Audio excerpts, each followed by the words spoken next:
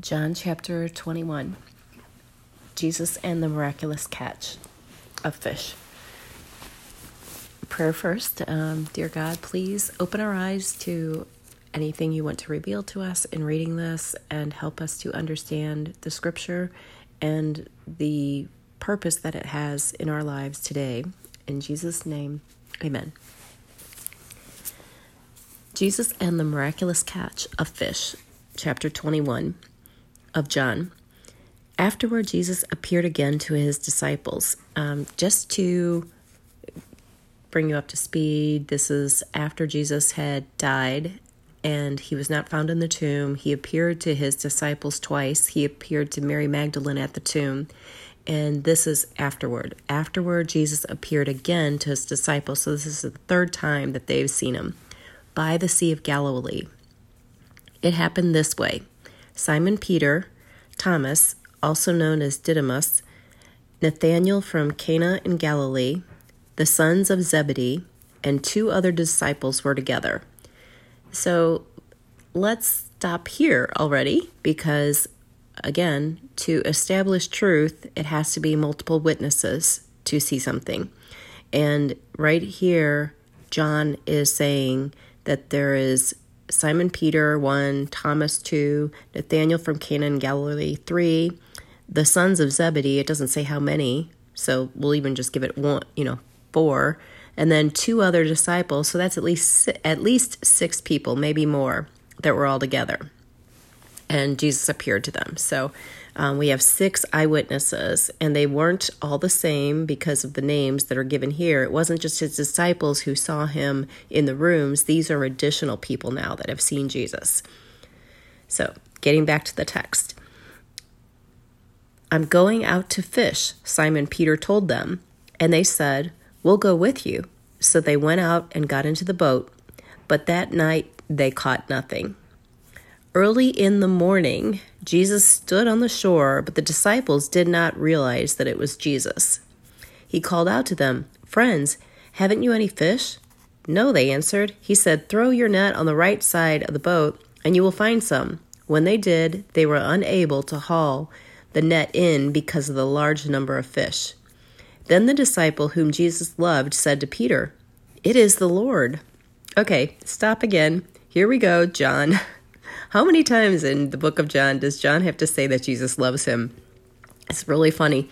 So he's, calling himself the disciple whom Jesus loved, said to Peter, of course it has to be Peter, his nemesis. No, I'm not going to call him that. I mean, just his competition guy, his somebody that he's competing with all the time, it seems like, in Scripture. It'll be really interesting to talk to them someday. And maybe funny. Maybe we'll laugh about the stories they have about one another. Anyway, getting back to Scripture. As soon as Simon Peter heard him say, it is the Lord, he wrapped his outer garment around him, for he had taken it off, and jumped into the water. The other disciples followed in the boat, towing the net full of fish, for they were not far from the shore, about 100 yards. When they landed, they saw a fire of burning coals there, with fish on it and some bread. Jesus said to them, bring some of the fish you have caught. So Simon Peter climbed back into the boat and dragged the net ashore. It was full of large fish, 153. Well, 153, that's interesting, and I believe I've heard somebody talk about the 153 fish. Numbers in Bible are significant often, and I don't know the significance, but as you read Scripture, just keep that in mind, and maybe someday as you're reading Scripture somewhere else, it'll all make sense. It may tie in, it may not mean anything, but it's just interesting that there's such a specific exact number, and just instead of just saying they're just full of large fish, but there's 153. But even with so many, the net was not torn. Jesus said to them, come and have breakfast. None of the disciples dared ask him, who are you? They knew it was the Lord. Jesus came, took the bread, and gave it to them, and he did the same with the fish. This was now the 3rd time Jesus appeared to his disciples after he was raised from the dead. Jesus reinstates Peter. When they had finished eating, Jesus said to Simon Peter, Simon, son of John, do you love me more than these? "Yes, Lord," he said. "You know that I love you." Jesus said, "Feed my lambs." Again, Jesus said, Simon, son of John, do you love me?" He answered, "Yes, Lord, you know that I love you." Jesus said, "Take care of my sheep." The third time he said to him, "Simon, son of John, do you love me?" Peter was hurt because Jesus asked him the third time, "Do you love me?" He said, "Lord, you know all things. You know that I love you." Jesus said, "Feed my sheep." So looking back at what Jesus said to him, first he told him to feed my lambs. Then he said, take care of my sheep. And then he said, feed my sheep. And it's also interesting that this was 3 times that Jesus said that to him. And if you recall in the garden when Peter denied Jesus, Peter denied Jesus 3 times in the garden. So now he's, I guess that's why I said Jesus reinstates Peter, because, you know, I'm sure Peter felt bad about that too. And Jesus knew that, but he goes through a process with people, so that it's almost like it's emphasized what happened. And then Peter is acknowledging that he does love Jesus. And then Jesus is giving him instructions. So getting back to scripture, Jesus said, "Feed my sheep. Very truly I tell you, when you were younger, you dressed yourself and went where you wanted. But when you are old, you will stretch out your hands and someone else will dress you and lead you where you do not want to go." Jesus said this to indicate the kind of death by which Peter would glorify God. Then he said to him, "Follow me." Peter turned and saw the disciple whom Jesus loved was following them. Okay, there goes John again. So he has to write in the book that Peter turned and saw that the disciple whom Jesus loved was following him. Right after Jesus saying, "Do you love me? Do you love me?" And then John's writing, here's the one that Jesus loved. I don't know. Anyway, I could have a wrong interpretation, but my gosh, there's a lot of repetition of that. In parentheses, it says, this was the one who had leaned back against Jesus at supper and had said, "Lord, who is going to betray you?"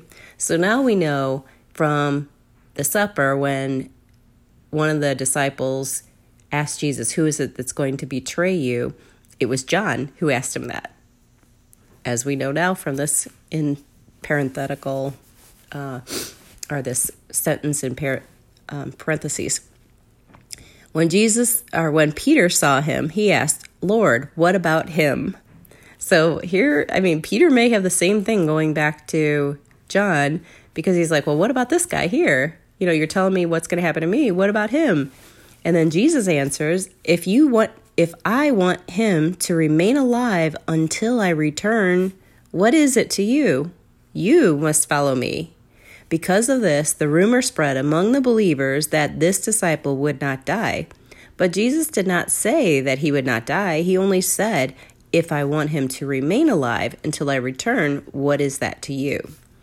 This is the disciple who testifies to these things and who wrote them down. We know that his testimony is true. So John is basically acknowledging that he's the one, and he's writing and he's testifying that all this happened and that it's the truth. Jesus did many other things as well. If every one of them were written down, I suppose that even the whole world would not have room for the books that would be written. So what we get in the Gospels, obviously from what John said, is only a sample of what Jesus did. There were many more things that weren't documented, weren't written down.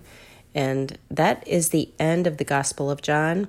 So I hope you enjoyed it, and I'm thinking about what our next chapter would be. I don't know if we might try another gospel or move on to other books or letters.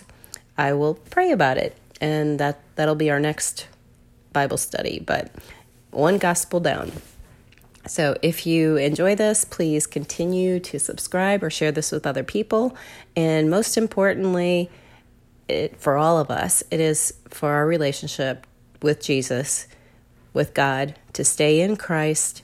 And by reading scripture, we can always redirect our minds off of things, maybe earthly things that shouldn't be bothering us that are. We can redirect our minds to something godly focused. And it also brings us closer. It reveals things. It gives us more wisdom about what God wants us to know. And it strengthens our relationship with God. So it's really good to stay in Scripture and to stay connected through God in that way. So I hope you continue to do so, and look forward to the next time.